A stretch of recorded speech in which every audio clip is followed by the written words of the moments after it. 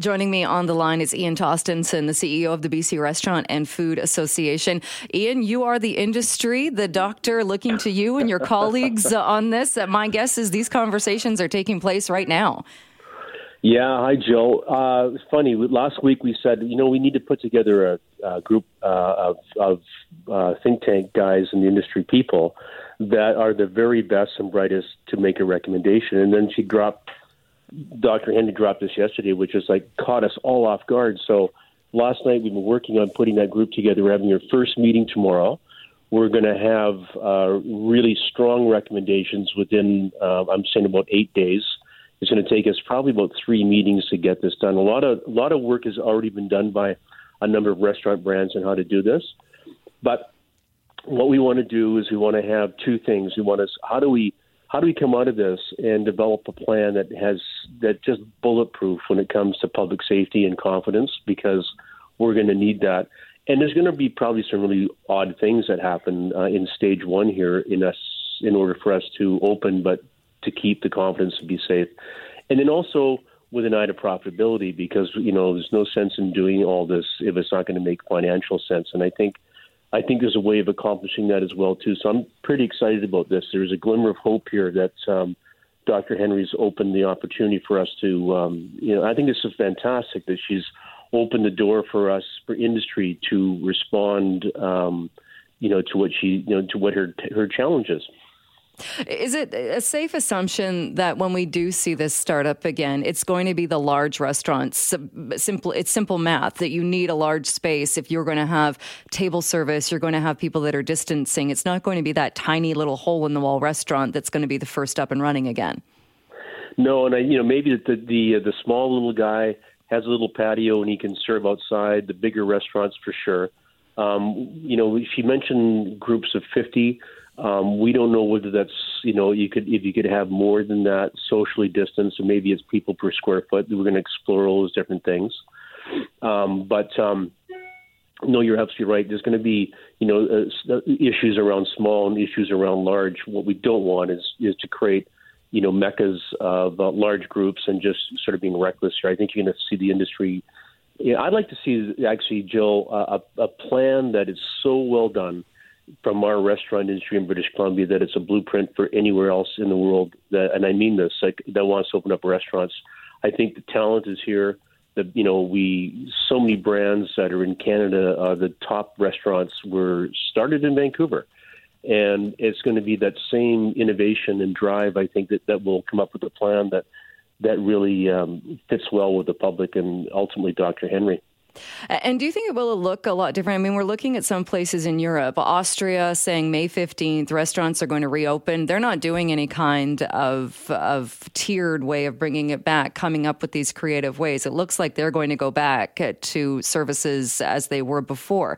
Does it seem strange that it's so different how we're responding here to some other places in the world? Yeah, I think,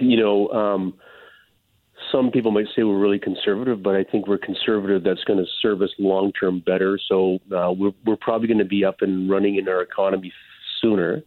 And I think that the public demands this. They're going to support a responsible program that they feel safe in returning to. If we just open up restaurants on May 15th, I think people wouldn't even go. I think to say that wasn't well thought out. So, with as I love Dr. Henry, right? She says, this is not the forever plan. This is only stage one. So we may see, we talked this morning about some ideas for tomorrow's meetings, a certification in the window saying this restaurant's been certified and it's been inspected and it has these protocols in place. And when you go into the restaurant, you'll see obvious signs of hygiene and sanitation, and maybe some explanation on how that restaurant handles its food and its staff and how its policy is with respect to customers that come in that are sick. All those different things are going to need to be done, which haven't been done in the past, to get the confidence of the public. And I think they'll really appreciate that. As Dr. Henry said, there's so many people want to go out and do something. And if we can provide that safe environment for them, I think it's a great first start. Do you think we'll also see the return of, before this pandemic hit, there was the war on the straw, there was the war on any kind of single-use plastics, where the shift has been now going back to that because people have realized that's actually one of the ways we can fight this thing and we can stop it from spreading. Are we going to see, do you think, a restaurant situation where it's actually you have to drink out of a straw and that we go back to that, at least for the short term? Yeah, I think a lot of what was, that train that was the environmental stuff that was coming down the pipeline is all off the table right now. I think it's just going to take a second priority. It will come back in time, but I think it's going to come back with more sensitivity. And if we need straws, we need straws. I mean, I think there's an awareness that, if you need straws, you're probably going to try to find environmental straws and do those different things. But I think that so much of this is about survival right now, and getting the priorities straight and getting business strong enough to be able to, again, go back to, the plans around the environmental things. But government's going to have to change. I mean, we won't be able to wait for the city hall to wait for 6 months for someone to get a patio approved. I mean, it's going to have to happen a lot faster than that to get this economy moving. That red tape and regulation is going to have to really change a lot. And they're going to have to be a lot more trusting, as Dr. Henry is with industry, that industry will do the right thing. And I was just so thrilled that she took that point of view yesterday about trusting industry to come up with a plan. That's the best plan we'll ever get. You mentioned red tape. What about red tape about purchasing of liquor and and how you can purchase it, what restaurants can serve it, and all of the other red tape that we see crippling restaurants in many scenarios? Yeah, so the takeout and delivery thing was really interesting because we worked with government over a weekend, and they actually approved the approved liquor to be able to be delivered with food, which was great because that would have taken next to 6 months to do something like that, and the government in BC did it in 2.5 days. So we're going to see a lot of that regulation just coming in. I think the test is going to be: is the regulation that necessary for public safety, or does it provide public safety, or is it getting in the way of just because it's just bureaucratic? And if it's just getting in the way of business flourishing, but there's still public safety, then I think a lot of these things are going to fall. I think we're going to go back to a much more trusting and robust environment versus, there was a lot of regulation going on over the many, many years that just got downloaded on the business. And I think business is going to need the space now to be innovative and creative, but addressing the issues that we have to, which is public safety. Right. And you mentioned that as well. Wouldn't it seem strange? I mean, unless there has been some huge downside to allowing takeout and delivery to include liquor, which I haven't seen it, would it not seem strange that government would take that back? It would be very strange to take that back. And I think, that's why we just keep telling restaurants, it's liquor with food, and we're not liquor stores. We're selling food and liquor together. And I think that it's working well. The delivery companies are working hard to get Serving It Right designations for all the drivers. So, the impact of all of a sudden taking that away is just going to go backwards for industry. Where I think the public safety thing is a check mark, but also the private liquor stores, they've been really great. They didn't complain about this. They said, no, we think that's fine because a lot of private liquor store guys own pubs. So I think if we do it responsibly and we can show the government we can do these things, I think it's just we'll just keep adding more and more ability for business to flourish. All right. We'll leave it there. I look forward to when we start talking about how this new dine-in model is going to look. Ian, we'll leave it there, though, for today. Thank you so much. Jill, we got ride sharing. Now we'll get restaurants back, right? Well, for many people, being in the middle, well, maybe not middle, being in a pandemic and wondering when things will get back to some form of normal means we accept a whole different normal from day to day. And priorities may have changed from what they were a month ago, 2 months ago. What about climate change, though, and people who are concerned about climate change and keeping that top of mind during a pandemic? Well, my next guest is joining us to talk about that. Stephen Shepherd joins us. He teaches in the Urban Forestry Program and studies climate change scenarios at UBC. Stephen, thank you so much for being with us today.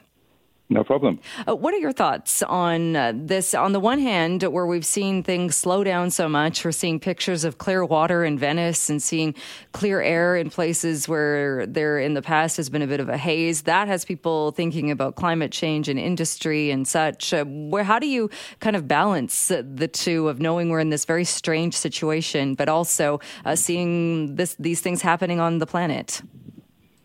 Well, it's obviously a very interesting time, and it raises some obvious challenges that we're all dealing with.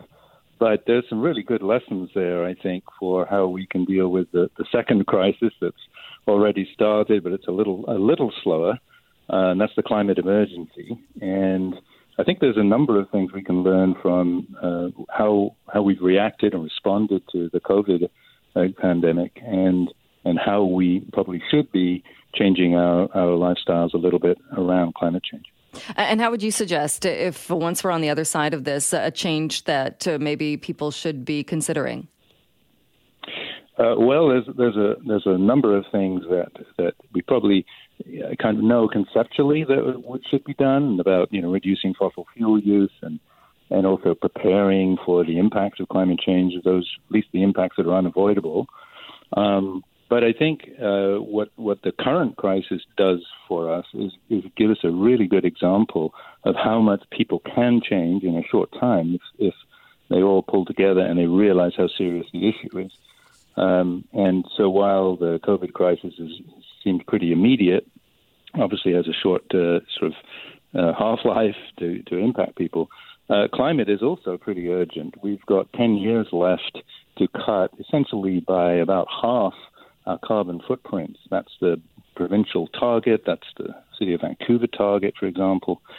And so that means we have to do a lot of changes in this decade, and many of us have to start doing that right away. So I think there are a number of those changes, and we can talk about them in terms of things people can do while they're stuck at home, while they've got their kids at home and doing homeschooling. We can start learning about what those solutions might be, and in our own neighborhoods, the things we can control in our homes, gardens, and on our block. Because do you find it, on the one hand, like you said, there's this issue of climate change, but many of the changes that people are enduring right now is not because they woke up one day and decided, I want to do Zoom meetings instead of driving to work and I want to do these things. They were forced upon them. And a lot of people can't wait until we can return back to something closer to how things were before. Well, that would be, obviously attractive, but there are also a lot of attractive things about what we're seeing right now. You mentioned the clean air and, the clean water, etc., the quiet streets. People have reclaimed the streets. There's a lot more walking and biking going on, a lot more gardening in people's front yards. We've become much more concerned about supply lines. We realize how dependent we are on resources, energy, food, medical supplies that come from, the other side of the world. That's not a resilient way to live. And I think we can expect quite a lot of changes. Working at home is a huge one. If we work at home one day a week, we've cut our commuting carbon footprint by 20%. So I think there's a lot of things. And there are some simple and kind of fun ways that we can start thinking about those things that we can control while we're in this pandemic that's going to last probably for a few months, to have at least some level of socialization. And one example of that is the Citizens Toolkit that sort of leads people and families through a sort of an action plan of what they can do in a kind of a fun way.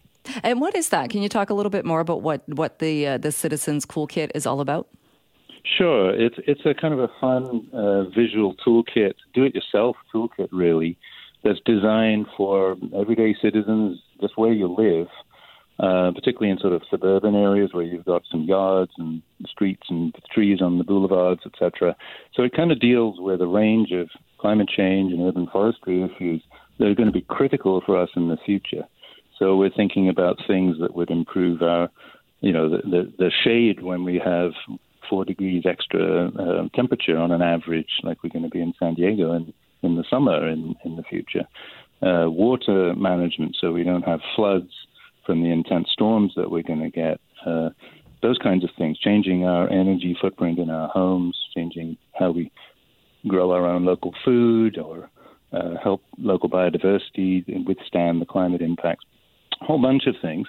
And the Cool Kit is really kind of a set of fun exercises. So you can take your kids out in the front yard and figure out how much squirrel habitat you've got, how much tree canopy you have. Do you have enough? Many blocks in our cities don't have enough canopy. We can do visioning. You can get folks looking at what the future of their block might look like.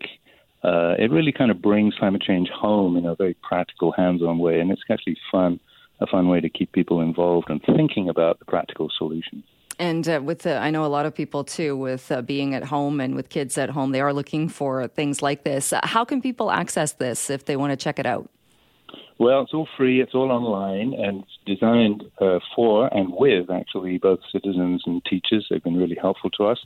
So if you just Google Citizens Cool Kit or iCoolKit, all one word, which is a kind of new online version that we're launching as part of Earth Week, where there's a lot of resources for parents and teachers and just folks who are bored, something to do, to really learn by yourself, teach yourself what climate change means to you in your backyard, literally. All right. We will leave it there. Stephen, thank you so much for your time today. No problem. Thanks very much for the invitation. Well, many industries have been shuttered, have slowed down incredibly because of COVID-19. But what about the construction industry? Well, let's bring in Anita Huberman, the CEO of the Surrey Board of Trade, to talk about construction in that city. Anita, thanks so much for being back with us. Good afternoon. I know you had a digital town hall earlier today to talk about this and to look at some of the issues facing the construction industry. What are the biggest challenges right now? Well, first of all, I'd like to say that the province of BC has indicated that construction continues, and Surrey, being the largest city in the province, is undergoing rapid development, residential, commercial, industrial. The challenges for the construction sector, though, are many because they have to put in measures for physical distancing. Only so many people can be on a work site. And you have a range of different construction companies, whether they're subcontractors or ancillary contractors as well. So, what we learned this morning with the law firm of Faskett and the BC Construction Association is Surrey is at the heart of construction activity. But definitely if a site if workers have COVID, then the provincial health officer needs to step in and will step in and possibly close the site down. And has that been happening in Surrey? I haven't heard anything specific in that regard. I think the city of Surrey in itself, in terms of issuing different permits and instructions in conjunction with the provincial health officer, we haven't heard anything. They've followed the rules. And we have a really wide variety of different types of construction companies that are in Surrey, but I haven't heard anything specifically. Do you know of any sites, though, that have shut down? Because we've put the call out and had people calling in to the radio station, some smaller companies saying they shut down, some saying, yeah, we're following the rules as best we can and we're staying open. Do you know of any particular projects that are now behind schedule or have stopped temporarily because of this? Not from within our membership. Everything is full speed ahead. Of course, keeping in conjunction with physical distancing measures. I mean, what we are hearing with some construction companies is they are facing a skill shortage. They still need labor. And we heard that very clearly by the BC Construction Association, that even when we go back to post-pandemic times, so whatever the new normal is going to be, this industry is still going to be thriving, still going to be facing a workforce shortage. But projects still continue in Surrey. And did you get the sense, or was this brought up, that even with the physical distancing and knowing what the rules are, or knowing what we need to do to stay safe, are construction companies able to do that? To some extent, yes. I mean, they have to ensure that their workers are working in shifts. There's been a call to the city of Surrey to see if construction can take place in the evenings. Different types of innovation is definitely taking place within this sector. But there needs to be a checklist in different languages because we have a very multicultural city to ensure that there is safety on the work site. And exactly, and looking at that, do you think that enough is being done as far as making sure or ensuring that safety is in place? Well, from a very high-level perspective, and what we heard this morning is, yes, there's been so much communication to these construction sites. And knowing that the city of Surrey is at the epicenter of construction activity, I think a lot is being done. Some more can be done and will need to be done in terms of post-pandemic times. But a lot of the check boxes have been checked off, is what we heard this morning. So as far as major projects or future construction in Surrey, then how confident are you that things will continue and those projects will still go ahead? For the most part, I believe in Surrey that residential and commercial activity will still continue. We still have a huge land base from which to build on. We have the most industrial land inventory within Metro Vancouver, 29%. And so, we're going to be on track to be that largest city in British Columbia to make sure we're an opportunity city. But definitely there is some cautious investors out there, and they're going to see what post-pandemic times look like. And what about the fact that we've seen at city halls, not the complete shutdown, but certainly people being laid off or things not happening as quickly? Do you have any concerns in the future as far as building permits and the permitting process not going as smoothly? Well, we've always had a concern about reducing red tape in terms of approving permits and all of that. And I know there's been some improvements from a technology perspective, but we saw even at last night's council meeting and through our weekly City of Surrey pandemic committee calls that things are still moving ahead. Things are getting approved. But definitely things can be enhanced in terms of approval processes like with any city. Right. And I guess at this point then, as far as construction goes, is to continue the way things are going right now, hope that the physical distancing and those measures are continued. It would seem like that's one of the more important industries that is continuing to make sure that those measures continue so that we don't see an outbreak or we don't see this virus impact the very people that are still working on these projects. And there are regular on-site inspections of construction sites, whether they're commercial or residential, to ensure the safety of workers. And I expect that will continue. All right. We will leave it there. Anita Huberman, thank you so much once again for your time. Thank you. We started the show today talking to Ian Tostenson with the BC Restaurant and Food Services Association. He was talking about a glimmer of hope, given that Dr. Bonnie Henry yesterday said industry needs to come up with some creative solutions to get back to a dine-in model. It won't look the same as things did in December, but there is that light at the end of the tunnel. That comes as we hear from a lot of restaurants saying if things continue like this for any length of time, they might not be able to reopen at all. And certainly it's not just restaurants that are finding themselves in that scenario. A number of businesses are fearful they will not be able to open again if this continues on for an unlimited amount of time. So let's bring in David Jan, CEO of the Vancouver-based company Merchant Growth. David, thanks so much for being with us. I appreciate you having me. What does Merchant Growth do? We provide financing for small businesses across the country. We've been doing that for 11 years now. And most of what we finance are storefront operators, restaurants, retail stores, the types of businesses that are, obviously being quite impacted by what's going on. So what is the number one thing that you're hearing from businesses? Number one thing I'm hearing is, I can't make my regular payments on the financing, right now because of what's going on. And so we're accommodating and giving people, reduced payments or payment holidays wherever we can. And, they're expressing obviously a ton of anxiety over what's happening. Everyone's just wants to know the timeline here of how things are going to reopen, what that looks like. That's the obviously the $1 million question. No one knows the exact answer to it. But everyone's sort of anxious about it. So we've had the various announcements from the federal government level when it comes to the emergency funding, the wage subsidy.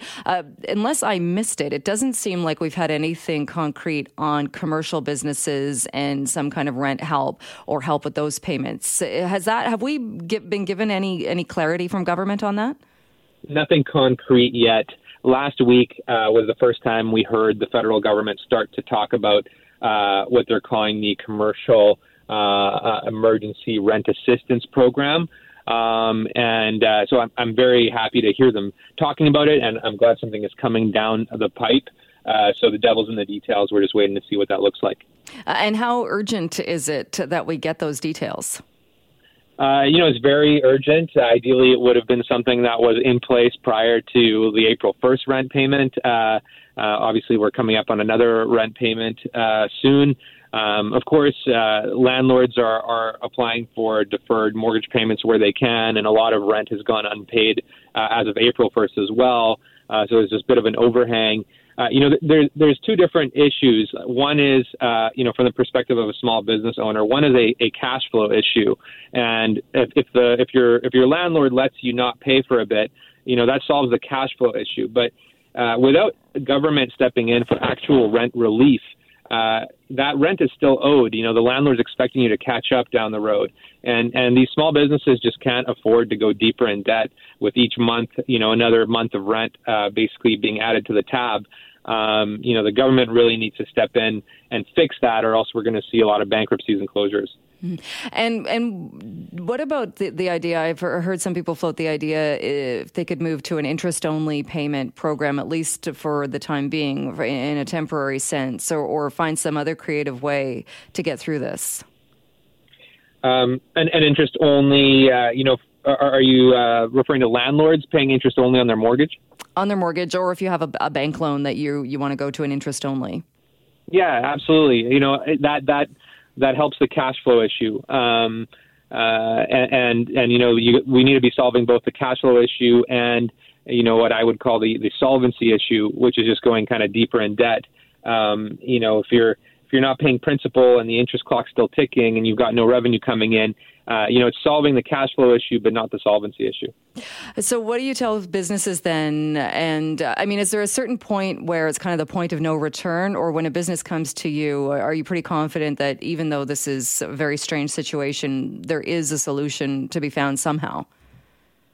What gives me confidence is the fact that the government each week is announcing more and more. And when they announce something that's not enough and people react, the government then, revises what they're doing and ensures that it includes enough people. And, these stimulus programs, there's going to be, it's not going to save every business, but if the programs can save, the vast majority, then I would say that it's a job well done. In terms of us actually putting out new loans in this environment, we're absolutely open for business. We're doing that in certain industries that are still operating today and still generating revenue.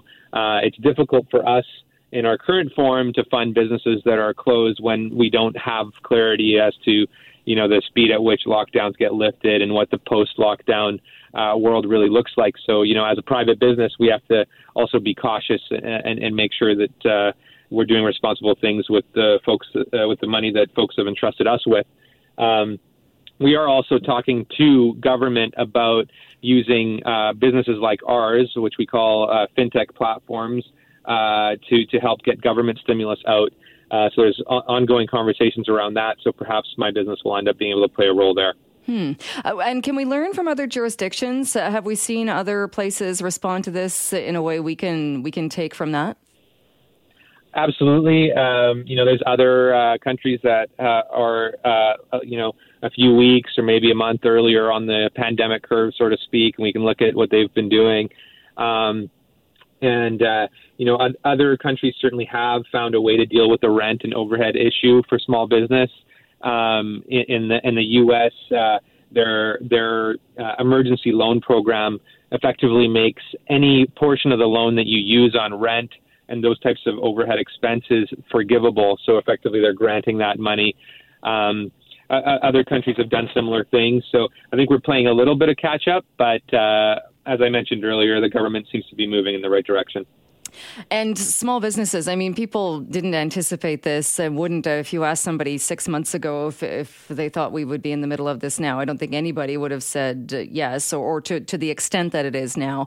So have small businesses, do you think, or have you seen that they are able to adapt and at least try to organize and figure out how to get through this? I think so. It's a tough situation, and as I mentioned earlier, not every business is going to make it through a crisis like this. I think the approach is, survive, reset, and thrive is something I read recently. Someone who works with corporate strategy recently wrote. So, first order of business is survive. Conserve cash flow. Look at your financials. Do whatever you need to kind of be able to survive. And then, reset and start to think about what the post-lockdown world's going to look like. What does a restaurant dine-in experience look like in an era of social distancing? What are other ways you can generate revenue and sort of start to build back up from there? So, I think we're, lots of businesses across a variety of industries are kind of going through that survive, reset, and then ultimately thrive type of thought process right now. All right. We will leave it there. David, thanks so much for your time today. Okay. I really appreciate it. Thanks a lot.